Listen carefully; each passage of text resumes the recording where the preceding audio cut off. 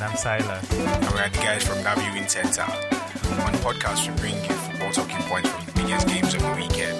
But we don't take ourselves so seriously, though. After all, we're just those guys from That Viewing Center. Let's go!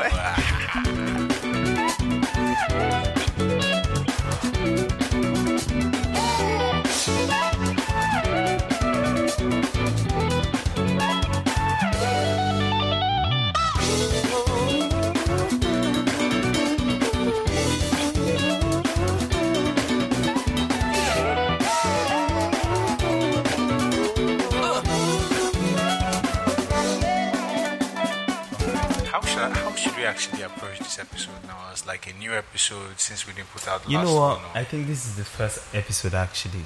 Whatever we put out is the first thing. This will be the first episode that goes out. And this one, I'm actually very, very committed and serious. It has to go out. Definitely, I will be, because maybe when we start the podcast, everybody will know why I'm so excited about why this podcast has to go out, because I have some things I would like to say. All right. Anyway, guys, welcome to the show. How you doing? My name is Gia. My name is Silas. And welcome to the Viewing Center. We talk about football. Football is a passion for both of us. I'm a Chelsea fan. And Silas is an Arsenal fan. Die-hard one. And we all have weird stories of how we became fans, but let's not bore everybody with that. I've been a Chelsea fan since Shevchenko moved. As far as I know, Silas is an Arsenal fan because he wanted to spite somebody. It seems typical. You know the Arsenal. funny thing? Yeah, like it's a microcosm of how I actually approach even romantic relationships. Amazing. I want it to be very difficult. Then that makes it worthwhile, like. Yeah, when everything works out. Yeah, in the end, everything is like amazing and you're so happy, so rewarding. It's just masochism. Anyway, so what's something that's interesting that's happened to you this week, or would like to? I'll be traveling soon, so I went back home, and it was nice, seeing my siblings again, and going back home as an adult felt very interesting. That's how I'll put it. So it was a very interesting weekend. More on that some other time. This is not the podcast for it. Yeah. Actually, I have been, I don't know, let's say dreading thinking about the fact that you're actually going to travel. I've not actually decided, I've not thought about it. It's not been a comfortable thing to think about, but that's fine. The podcast will continue. Why no? My guy is traveling now. I don't see Silas again. That's a big deal. I'm happy that you're traveling and you will not be here in all this suffering and all that. But, for me, this week, it's been a nice week. I've been watching a lot more football, doing a lot more stuff. I have a few other podcasts I run, and it's just been really nice. Shameless plug. Plug your podcast. Yeah. I know, definitely there will be descriptions in the link below. The Blue Smoke podcast. Hey, but, it's been really cool. Lots of learning, lots of exploring of some new ideas. Lots of things. I'm just, it's been nice. It's been a tough year.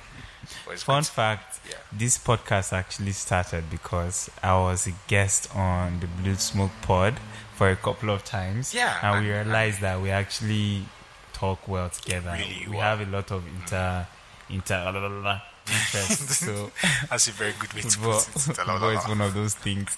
We should do an MMA show. I don't think there's an MMA show in Nigeria. That's an opportunity. And then MMA in Nigeria seems to be picking up recently. Have you seen the AKO show thing? I haven't seen it yet. I haven't seen it. I feel like, but I saw some clips and I was like, what? See, the reason I don't want to watch that thing because it seems like if somebody gets caught with like a wicked punch, there's like not enough infrastructure to bring them back to their full fitness. It's like, if this guy is gone this week, probably no, but not to going be honest, see him. even in the UFC, how often do you see them bring complicated instruments into the ring?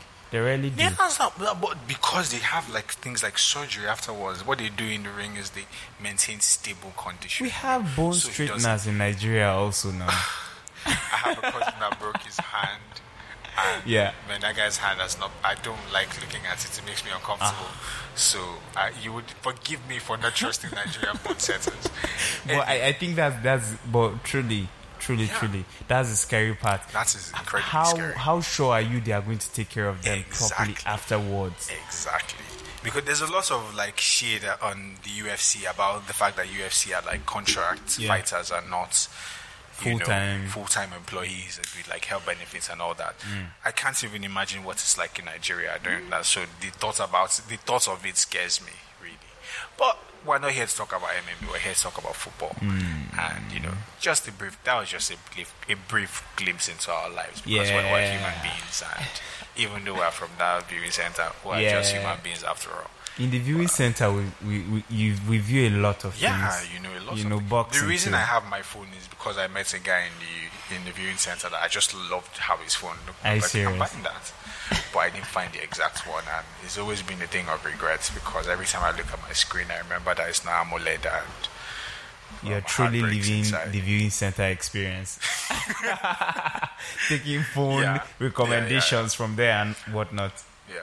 Okay, so we're going to start off the show by talking about, our 3 major talking points from the weekend just passed. And maybe later on we can have like a brief talk about the Champions League matches that are happening tonight and tomorrow. We record on a Tuesday. Although we'll be recording more on Mondays going forward because we would like to recap the weekend's action while it is still fresh. Mostly the EPL action. Mostly the EPL. Although I have a soft spot in my heart for La Liga because of Atletico, and I like Bayern Munich. I like Greece, man. Greece. His form recently has been amazing. I'm so happy for him. The reality is we mostly watch the EPL in Nigeria, we mostly talk the EPL. Yeah. But every now and then, when there's a game worth talking about, we can talk about at least. Definitely. Yeah. All right. So, do you want to go first? I'm not definitely. You look like you're set to go first. Okay. So, yeah. All right. All right. So the first thing I have here is the first discussion is just something from the Arsenal Tottenham game. So I was one of those people who when Mourinho joined Tottenham was like, I'm not sure about this marriage, I don't see how this might work, but he seems to be doing very well with Tottenham at the moment. And I was curious to know, are they really, because you can't play counter-attack the way Mourinho plays, and I don't know that would be sustainable at this level in the Premier League. Really? Yeah, honestly, I feel like you have to be a little bit more tactically. An example of somebody who would play counter-attack football is Wolves.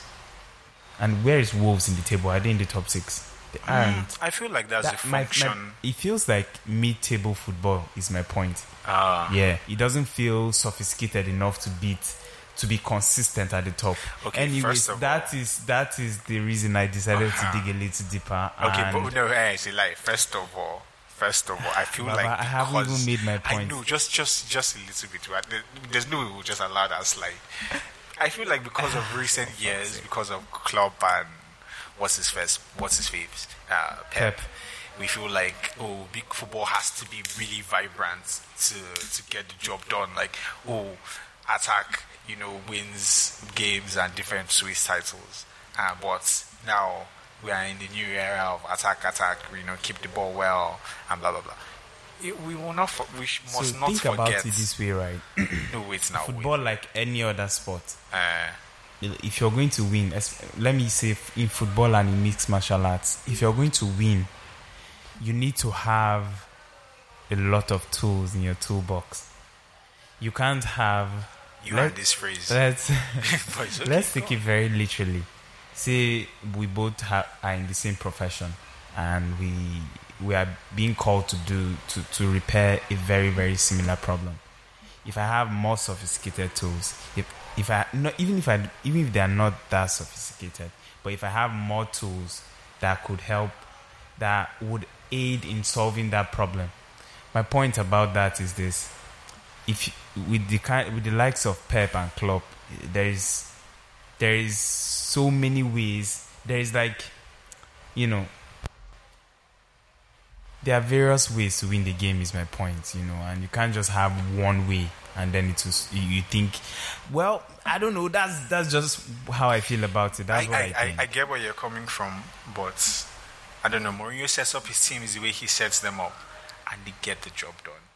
I know it's different at different levels, but when you have the kind of players that Mourinho does, and then you employ those same kind of tactics with the experience and the expertise that Mourinho does, then they can become title challengers, because that's what he did when he came to Chelsea. Everybody was playing different kind of football. Arsene Wenger was dominating the Premier League, and then this motherfucker just came and shut up shop, score one-headed goal, shut up shop. You guys pass the ball all you want, and we won trophies till he left. And then I'm innovating, and then he came back and did the same thing again and left. But then Manchester United came to fuck his legacy up, and people are like, anyway, please go on with your point. We'll see. Yeah, we'll but see. The reason I bring them up is because of a very, very interesting thing. One very trendy thing in football right now is XG. Right? Everybody's talking about XG, and it has proven to be quite mathematically accurate to an extent, right? Yeah, so, for those who don't know, XG is expected goals. Exactly. So, and how it is calculated is, if the closer you are to the goal, the more points are assigned to that chance. So, if you're like 2 yards away from scoring, that would be an XG of 0.95. Like Yakubu at the World Cup there. Yeah, God, Baba, please, that would please, probably PTSD. Be an XG of 1. Like, that's an XG of 1,000. Because you have to score. Are you kidding me? Even if you are guy, please don't take me back. I mean, please don't take me back. And then still on XG, if you're say 50 yards away from the post and you just shoot a very nasty, hopeful shot, that is going to probably get a 0.01. Think of that Roberto Carlos free kick that he called around the defensive wall and into the post from like way back. That XG is probably like 0.1, 0.0 something, because there's no way in hell that should go in. So yeah, the likelihood that how close you are to the goal, how many defenders are in front of you, whether the ball comes on your strong foot, whether the ball is in the air, whether it's bouncing, the distance between you and the keeper, the position of the keeper, all those things contribute a lot to the amount of XG. Yeah. Nicely put. Just read something off of an article that would explain, that captures really what the point I want to make about Tottenham is this, that Tottenham have scored 6 more goals than they would have expected, based upon the positions of their shots, and they've also considered around 3 goals fewer than you'd expect, meaning they are overperforming by around 9 goals compared to the XG figures. So the interesting thing here is this: I remember when Emery was at Arsenal, and there was a period when for 22 games he went unbeaten, and in the league it was a reasonable number also, and we were overperforming our XG wickedly. Lacazette was overperforming his XG, and people kept saying, XG says we're overperforming here and there, and I didn't really take it serious. And the XG projection was we would revert to mean. And if the only time a team would not revert to mean is after about 16 games, because by then the league is already taking shape. But anything below 16 games, if you're overperforming your XG, there's a chance that you would revert to mean. Yeah. So my point is, Tottenham might be at the top of the table, but they are overperforming their XG, and it will revert to mean. So if anybody thinks Tottenham or Mourinho is back, you should think twice about it. Okay, here's the thing to consider about that.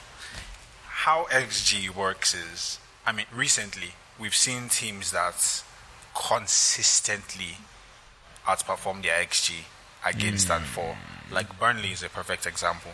Burnley, year in and year out, consistently outperform their goals against, because, I don't know, way back from when Tom Heaton was in goal, because they have a solid defense that they have, like Tarkowski has this knack of making last-ditch blocks out of nowhere. Yeah. Michael Keane, before he left to Everton as well.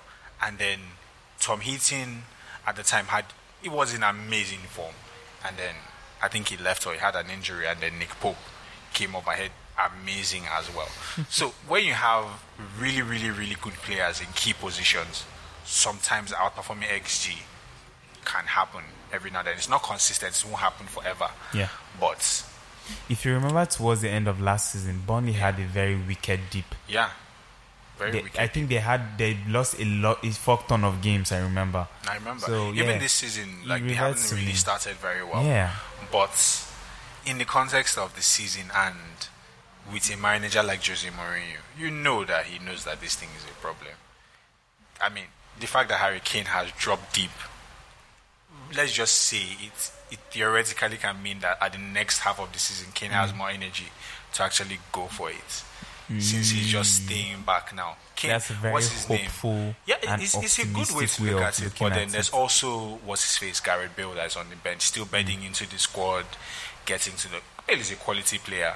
It will take a brave man to say that Bale is not a quality player. If he manages to stay injury fit. But it's going on well so far. Then, there's still players that haven't really, gotten into the squad or are still figuring their way. Like, what's his face? Ndombele. Ndombele didn't have a good season last season, but this season he has been incredible. Yeah. My point, let them just make the point. I don't think, while Tottenham are wildly outperforming XG for and again, Son has an XG of 3 points something, and he has scored 10 goals in the league this season. My point still is, I think they would revert to me, but I'm fine to revisit this conversation after 16 games. Yeah, well, as an Arsenal fan, I really don't blame you. But just to add more salt into the wounds, my point for the weekend is that I think that Chelsea are actually really title contenders, which I am incredibly shocked to say. I mean, for the first time this season, we saw Edouard Mendy make a mistake. And I don't know, I had a bet on Chelsea that night, and I was supposed to win 15k, but before the game, I saw that Leeds had one of the highest XGs in the league. Yeah. And I was like, you know what, fuck this. I know Chelsea's my team and everything, but there's money at stake. I would rather have 9k in hand than 15k. Should Chelsea what if Chelsea just decide not to perform? And by the time I tuned into the match, it was 1-0. And so did you place a bet for Chelsea to win? Hold on. It was one of many games, but let me just... the background is important because I came into the game and we were 1-0 down, and I was like, well, that vindicates me. I mean, it could have gone so terribly. Thank God I have my money. And Chelsea shocked me. Chelsea were calm.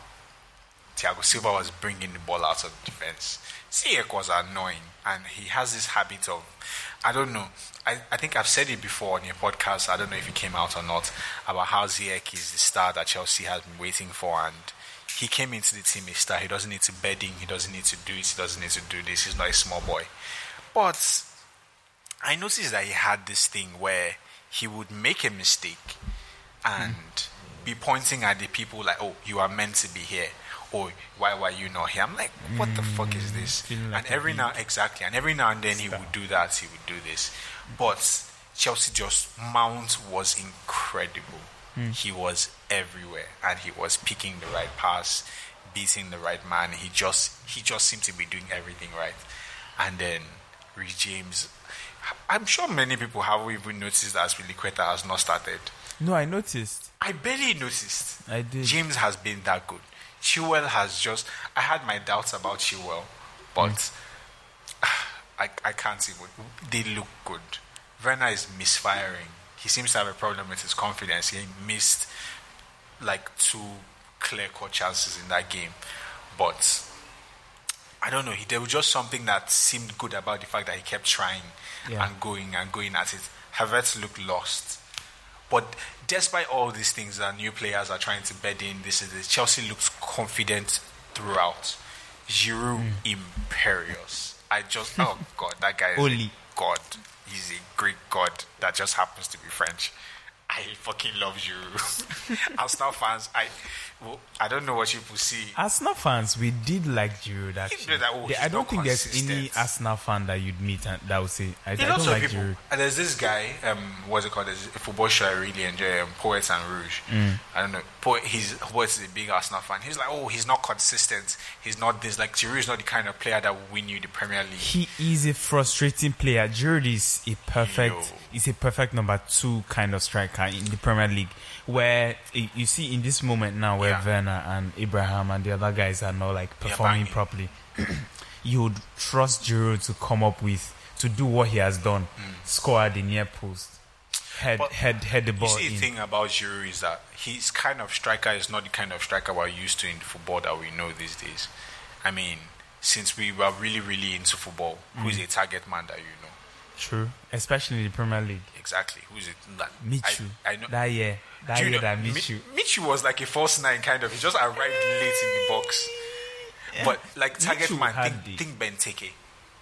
Benteke is like the most consistent target man. I think the last person before Ben, I would say Peter Crouch.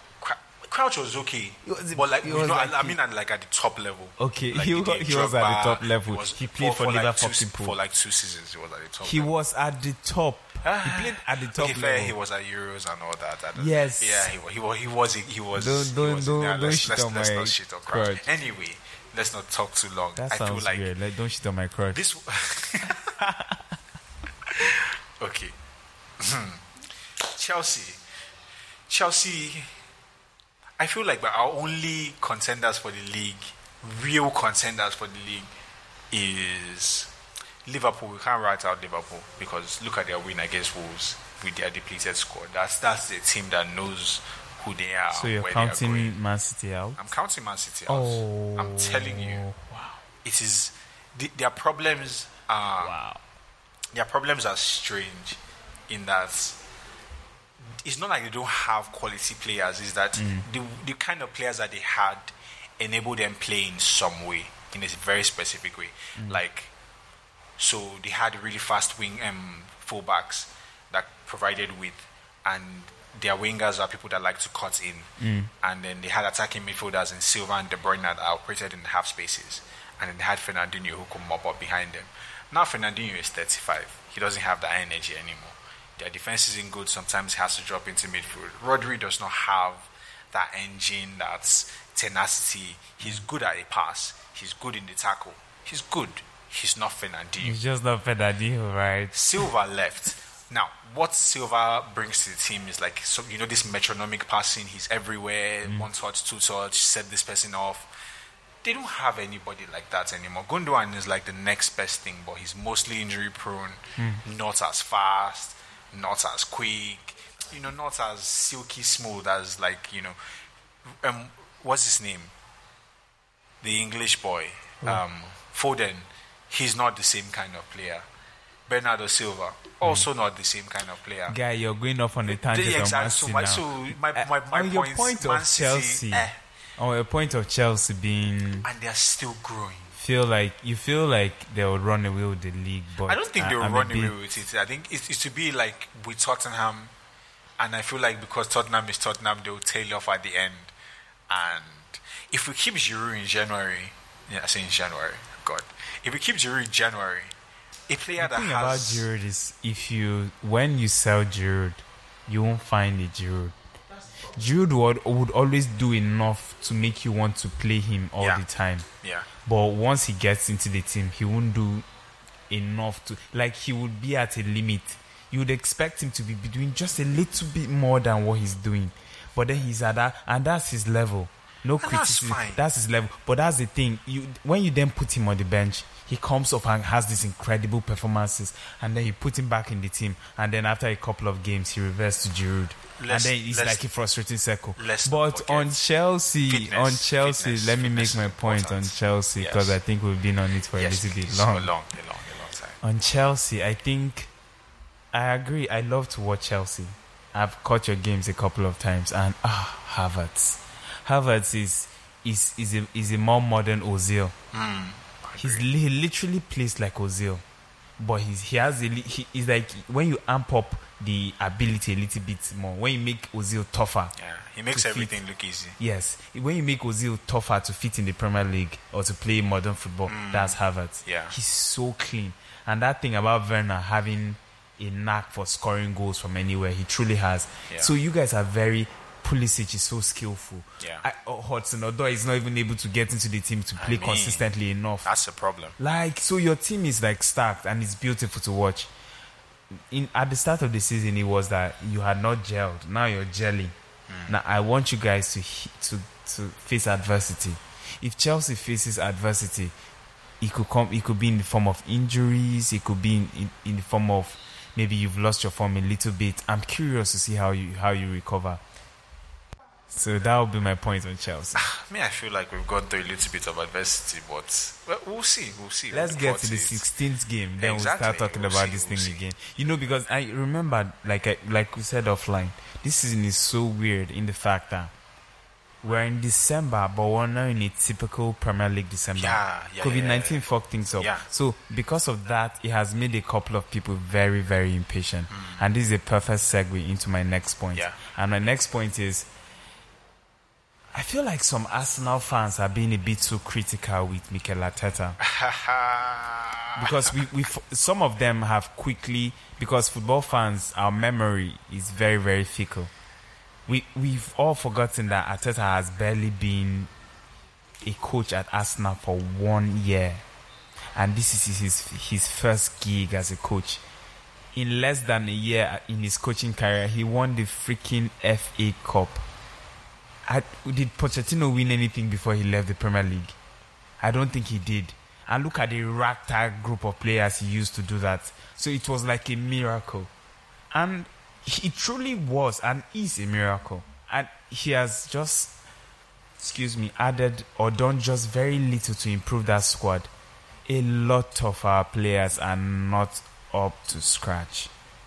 First of all, Granit Xhaka. I love Xhaka's left foot. I would describe Xhaka's left foot as a wand, as a magic wand. It's very beautiful if you give him time and space. This is the fucking Premier League. There is no time and space. But my point is, Arteta is giving his players a lot of tools. He's filling that toolbox, but because they are not very adept at doing what he wants them to do, we will suffer for a little bit. But when it clicks, you see, you replied a tweet and said you want to use a particular thing in the podcast, and it was around Arsenal, like they're laughing at you now. They're laughing at genuinely. I think Mikel Arteta will come around. Not enough to challenge for the league. I don't think so. But he'll come around and interest people again. All right. Okay. First of all, I'm just going to, where do I bloody Chelsea fans? What are you trying to say? No, I'm just thinking of what are you trying to say about Arteta? No, wait, hold on. There's something that Frank Lampard usually says that for the longest time has annoyed me to high heaven and back. When they ask him about team selection, why doesn't this player play here? Or how about this player playing here? He says, game by game, he does what he does, and everything that he does is the best for the team. So he does the best that he can for the team on a game by game basis. So I want to believe that the scenario, let me just paint the scenario in my mind, is when he came to Arsenal first, they are fresh from sacking their manager, and also fresh from seeing a manager that is not really a manager. It's not really a good manager. Managed the team for like 3 or 4 games, and then a competent head steps into the room, and he commands respect because he has been there before. He has done this. He's putting the players in the right places. You want to play here? Show me the best that you can do in this position. You want to play here? This is your opportunity in this position. But if you can't do what you want for the team, it's time to take a seat. We're not looking for anybody that does not want to be a part of the group. Aubameyang about to leave, and his contract is almost up. the form of his life. Money, as he's just scoring from here, scoring from there, top scorer in the league. Oh, now it's time to give a new contract. And, well, he at this point of the season, Aubameyang is where he is, which is honestly no fault of his own. There are some very shocking stats that I saw yesterday, and I don't even know. Arsenal is bloody Chelsea fan. You just had to save it. And bring it to the pod. I just had to. What's the stats? It's really, really important for for conversation's sake. Exactly, for what we're talking about here. Arsenal, God, where is this thing, Jesus? Pause. While you're trying to find what you're looking for. Yes, Aubameyang is not doing very well right now. But I think I know it will click, right? And I'm just curious to see see it click. Because if you look at the way we've lost the last couple of games against Tottenham, the first goal you could see that we could have done better. Then for Holding could have closed this guy, could have closed Sons quicker. But he was trying to cover the man running from the outside. And on the second goal, it was a very unfortunate thing because Thomas Partey just got injured at the very fucking moment when the counter broke. He was going off the pitch. It was so bad that Arteta was so desperate that he tried to show him back in, to just do something. Yeah, I remember that. Something. Okay, because it was going to be, hang on, let me finish my point. Hang on now. Okay. Sure. So chill. Okay. So, yeah, it's a bit rocky now, but people are being too quick to judge. They are forgetting to analyze it and see that it's almost fine margins, right? Between winning and losing. Yeah. So, when we correct that, yeah, we'll be better. So, Arteta had a talk about how they had so many crosses into the box. 33 against Wolves. And it is bound for one of them to go in because there's been so many crosses. Even the XG. Yes, he says the numbers. Yeah. The numbers back it up. Amazing. The XG was, for yesterday's game, or was it for the Arsenal game, was 0.6 1 to Arsenal and 0.27 to Spurs. And Spurs won 2-0. But the point that what I was looking for is that, yes, chance creation. On chance creation, Arsenal are 20th in the league. Rock bottom. Joint bottom. With only God knows who. They are not important because they are bottom. And 18th on shots on target. Joint 18th. And 17th for goals scored in the Premier League this season.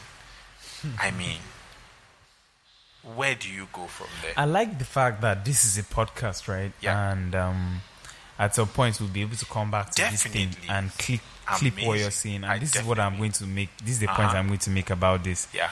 You know, when I feel like this is one of those moments where a very talented scientist starts being doubted by people because he made a couple of errors. No, he's not making a couple of errors. It's been a lot. Wait now. And he's still very adamant about his methods. Yeah. The players believe in him. No, it's not wrong. Hang on. The club trusts in him. And this is that period where everybody's doubting. He would make converts of people again. And I'm very positive. Yeah. And I love that this is a podcast. We will come and clip this thing and I'll play it for you. Definitely. Again. Oh, yeah, no. But just to poke at the pain a little bit, I watched that game. And a lot of the time I was left scratching my head as to what is the plan?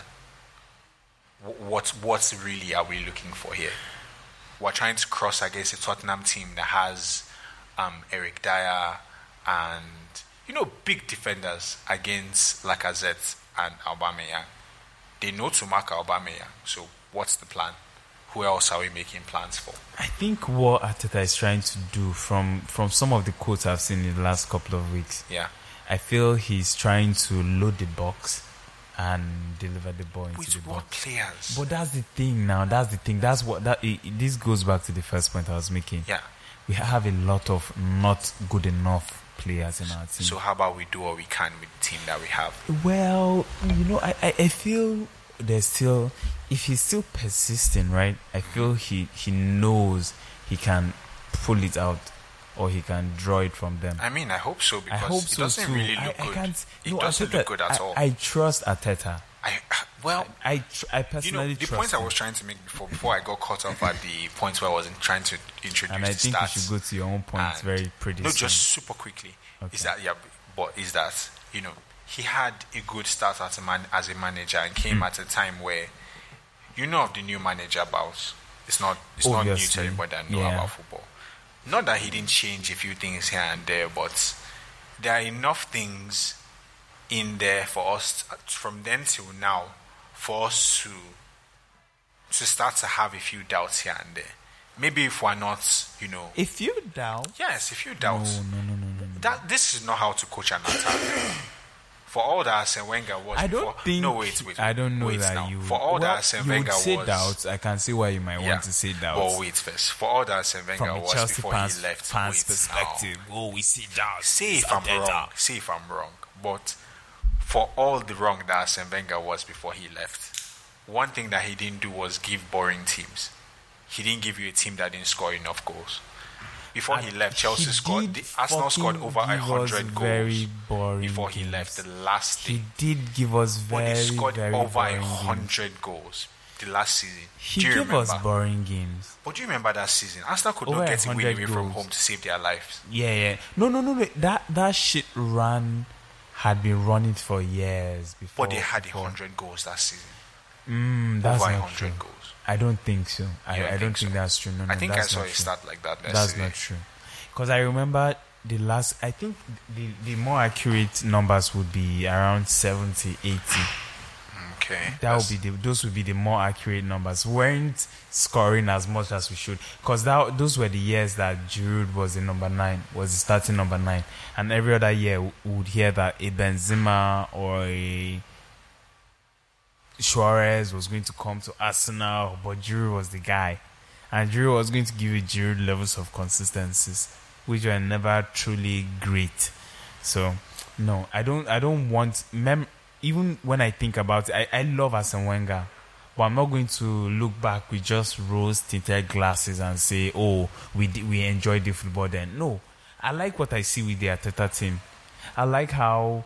Even Mourinho, which I'm not sure if he was being sarcastic, but really, what he said about Arteta, about the criticism and that he can see, hang on now. I think he was being sarcastic. Even if he was being sarcastic, it will come back. That sarcasm will come back and bite him. I said it here first. If you haven't heard it anywhere else, save these words. To be fair, I can't find the stats. Move to your point, leave Arsenal alone. Sure, you guys won your 3-1. Are you not happy? Actually, that year, Chelsea they scored 113 goals and conceded 73. What year was that? The 17-18 season. 17-18? Yeah. 113 goals. Yeah, 74 in the Premier League. Sanchez, okay. Yeah. It was that Sanchez period now. Amazing stuff. Anyway, we hope things work out well for Arsenal. Inshallah. Amen. Yeah. Okay, so wait, is this things will work out for Arsenal? Amen. Is this my second point? I think that's the second point. Yeah. This one now. Yeah. Oh, sweet. Oh, you made the Chelsea point. Yeah. Okay. So my point now. Yesterday, I spent some time watching a random match. I usually have this thing where it wasn't too random that because I had a bet on them on Southampton to win or draw. And by the way, I've been really good with bets. Like, come to me for your bet predictions. Listen to my podcast. I'll be dropping like some fire bets every now and then. But I watched that game, and the conversation me and Silas had a while back was where I was on the side of VAR, came back to bite me in the nuts, and I literally watched as VAR changed a free kick from outside of the box for Southampton to a penalty, because from what I could make out of it, because I wasn't watching in English, shout out to all of us illegal streamers.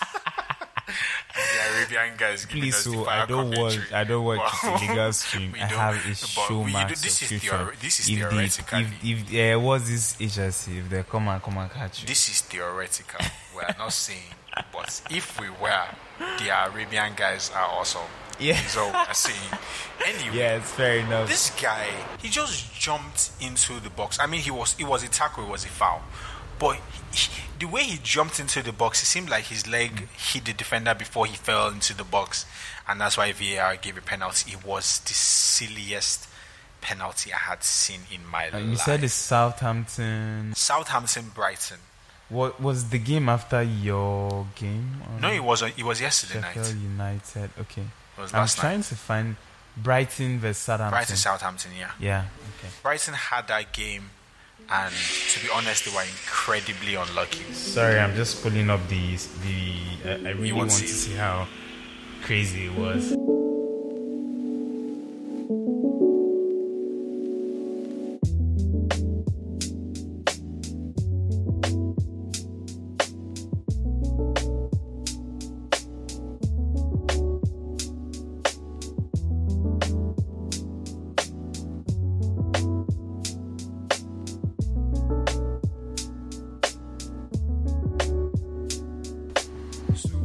Salas has just seen What?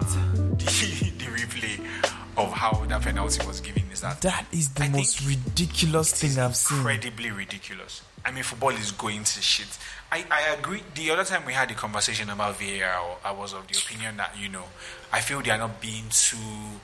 I mean, a lot of decisions are happening that would not have happened before, but doesn't mean that they are wrong.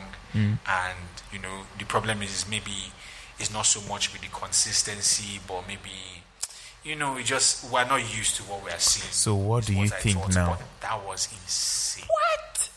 I mean, I was hoping for Southampton to win, but oh God, I mean, how did from outside the box? The referee literally gave a penalty, and to speak, he didn't even go to look at the monitor. He just, it was a penalty. Okay, that's all. God. And that's it. And that's how a team would lose a game. That's how a team would lose a game. Yeah. Why do you think there's so many inconsistencies? Because another thing I'll tell you is this: this same weekend, the goal Vardy scored to win Leicester the game. I heard that goal was questionable. It was questionable because his hand was offside. If we're going to apply the rules that chalked off Bamford's goal. Bamford's goal. It was even Bamford's goal. Hang on. It was Bamford's goal that just prompted me to start thinking VAR is overly inconsistent. It was literally like maybe his fingernail or some shit like that. He was just fucking pointing, saying, "Give me the ball here." Okay, so you see, the thing with the rule is that it is offside from any points of the Fair enough, but at least why don't you draw those lines? You draw the line for Bamford. Why don't you draw the lines now? It's not very consistent, to be honest. It's like, it's between different referees, because different referees are in charge of. But then, if there are rules to the game, the rules should be consistent. That's exactly how it's happening in other countries, like in Italy. So why can't it be like that in England? No, I think the model is like they take the corrections that they learned in the season and then implement it for the next season. They don't make the implementations that season.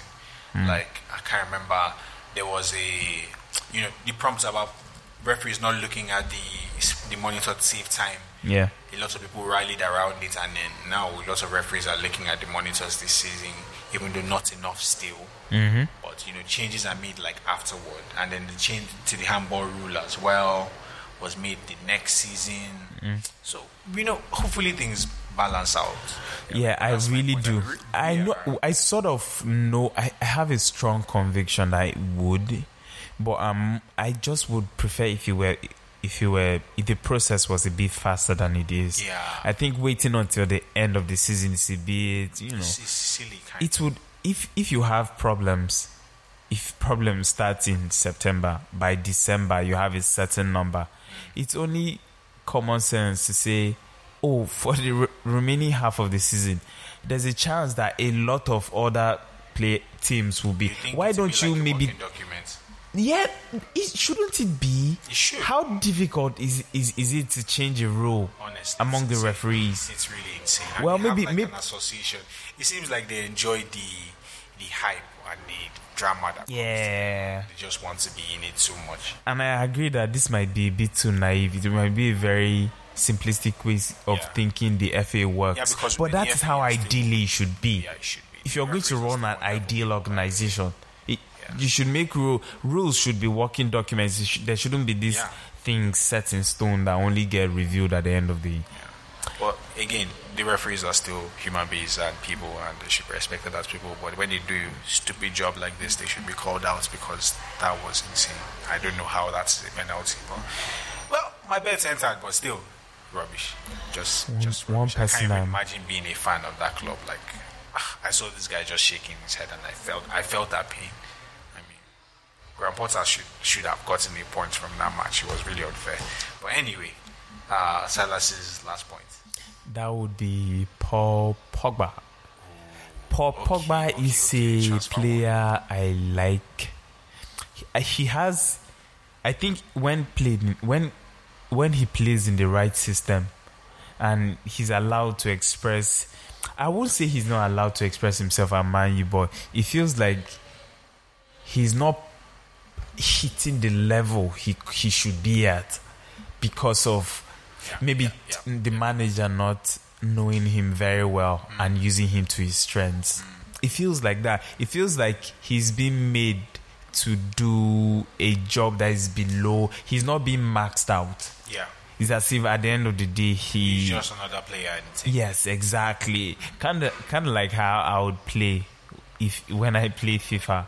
I have a system, and I just put players where just work.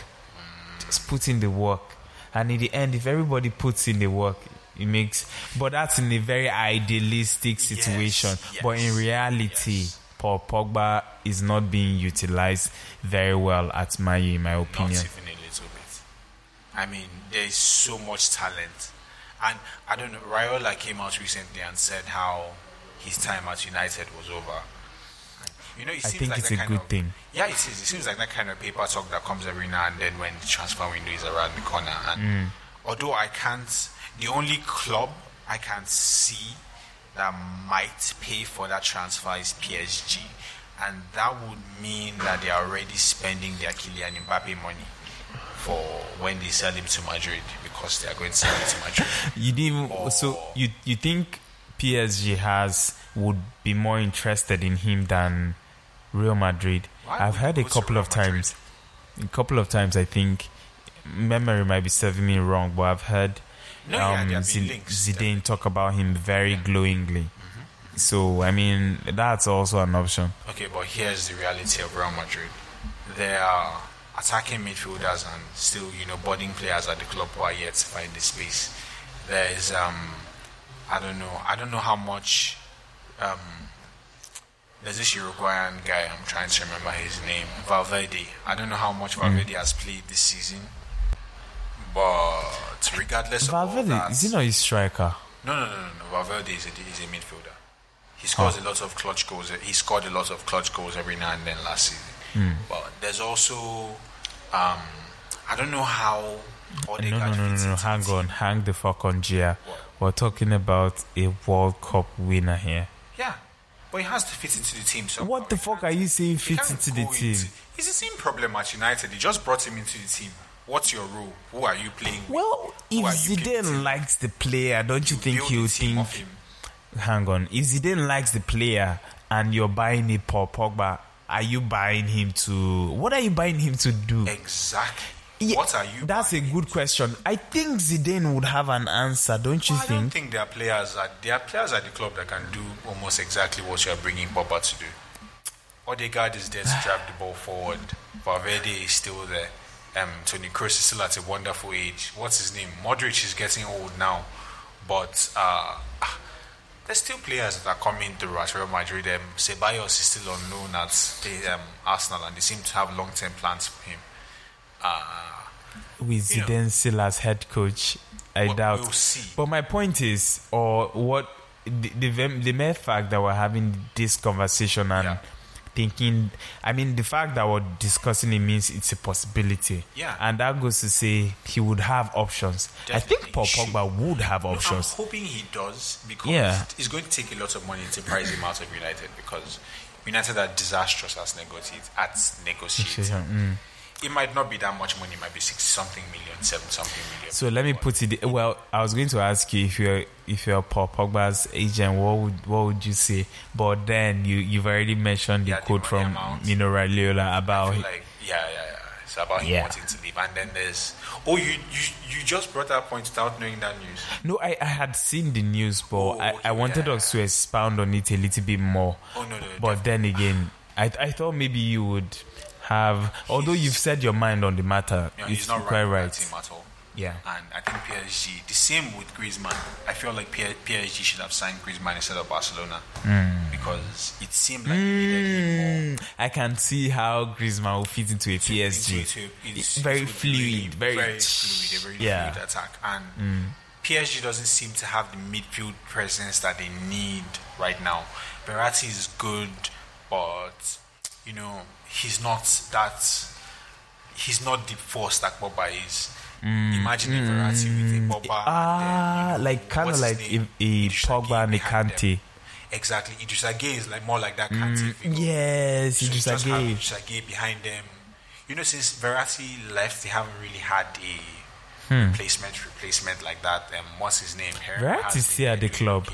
Verratti's still at the club. I don't think he's going anywhere. You said since Verratti left. No, since Verratti. Oh my God, I meant Rabiot. Oh, Matuidi.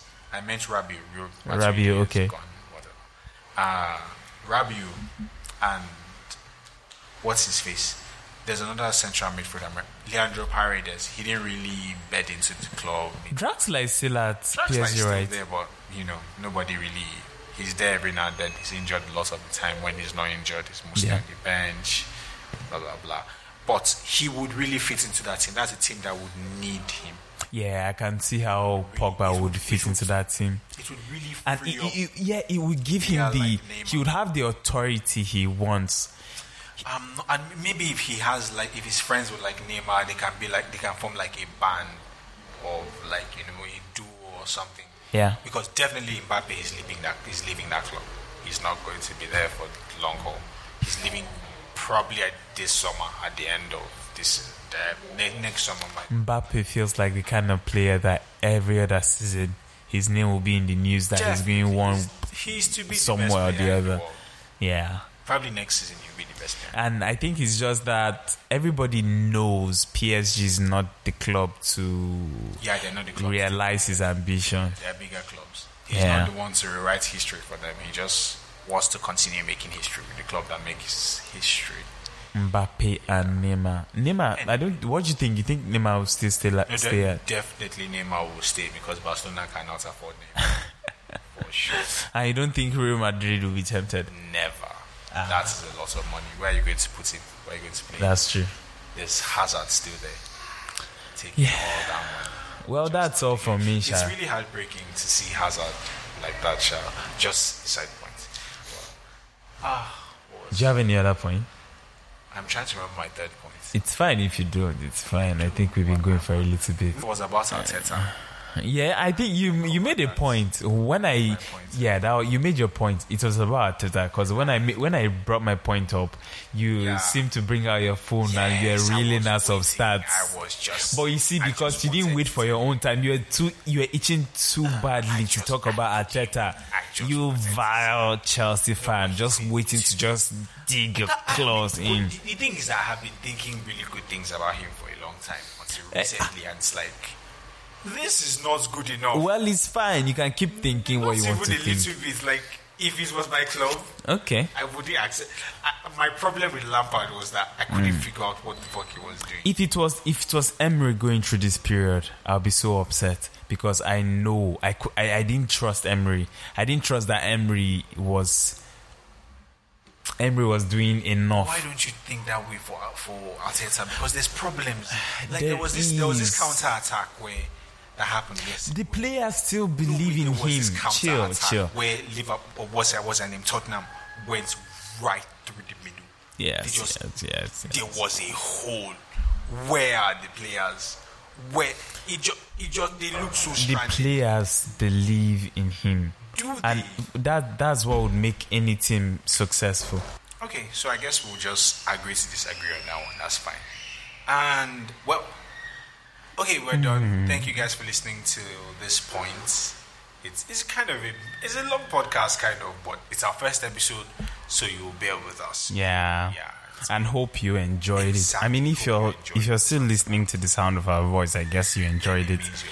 And you should come back, please. Listen to new episodes. But just to close out the show, we're recording this on a Tuesday. It's a Champions League night, so maybe we'll just do some predictions for Champions League games. My beautiful Chelsea is playing Krasnodar this night, but we already know this is a walkover. It's going to be like 3-0 or something. Let me see. Big games. Okay, so there's Barcelona versus Juventus. That's a big game. Who do you think will win? I think it will be a draw. Juventus might win. Juventus to win or draw is my bet. Barcelona lost their last game to Cadiz, and I don't know. Juventus seems like a more functional team. Yeah. That can, but although they are still with a new manager that is not good, it's not good enough. I mean, he's getting their team is new, blah blah blah. But they still seem like a more functional team. They are still. It's a 2-1 Juventus win for me. 2-1 Juventus win is fair. I'm good with 2-1. 2-1 Juventus win. Also, well, this is not a game. Well, Leipzig versus United tonight. That's an interesting game. United lose, I don't think United will qualify.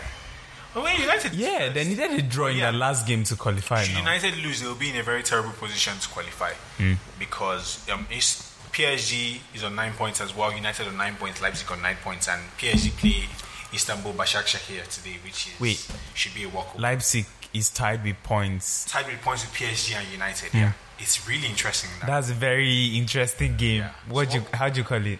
I think who? How do you call the game, or what would you call the game? I think Leipzig get this win. Their performance against Bayern. It kind of flattered their performance. It wasn't that great, but they scored 3 goals from like 4 shots on target. It was fine. But with United is in really good form. I think they will feel like they are better than they are and commit. And Nagelsmann will catch them on the counter attack a few times. That's why. For sake of argument, I would say Solskjaer motivates his. I would say. United has the firepower to win this game, so I would say 3-1 United. Wow. Okay. Yes. Reverse. 3-1 United. So next tomorrow there's Salzburg versus Atletico. I think Salzburg will get their first win. Salzburg. Not their first win, but I think they'll get a win over Atletico this time. They've been playing very well. I know you know. Then there's Real Madrid versus Borussia Mönchengladbach. What does Mönchengladbach? How many points do they have? Well, where are they in the table?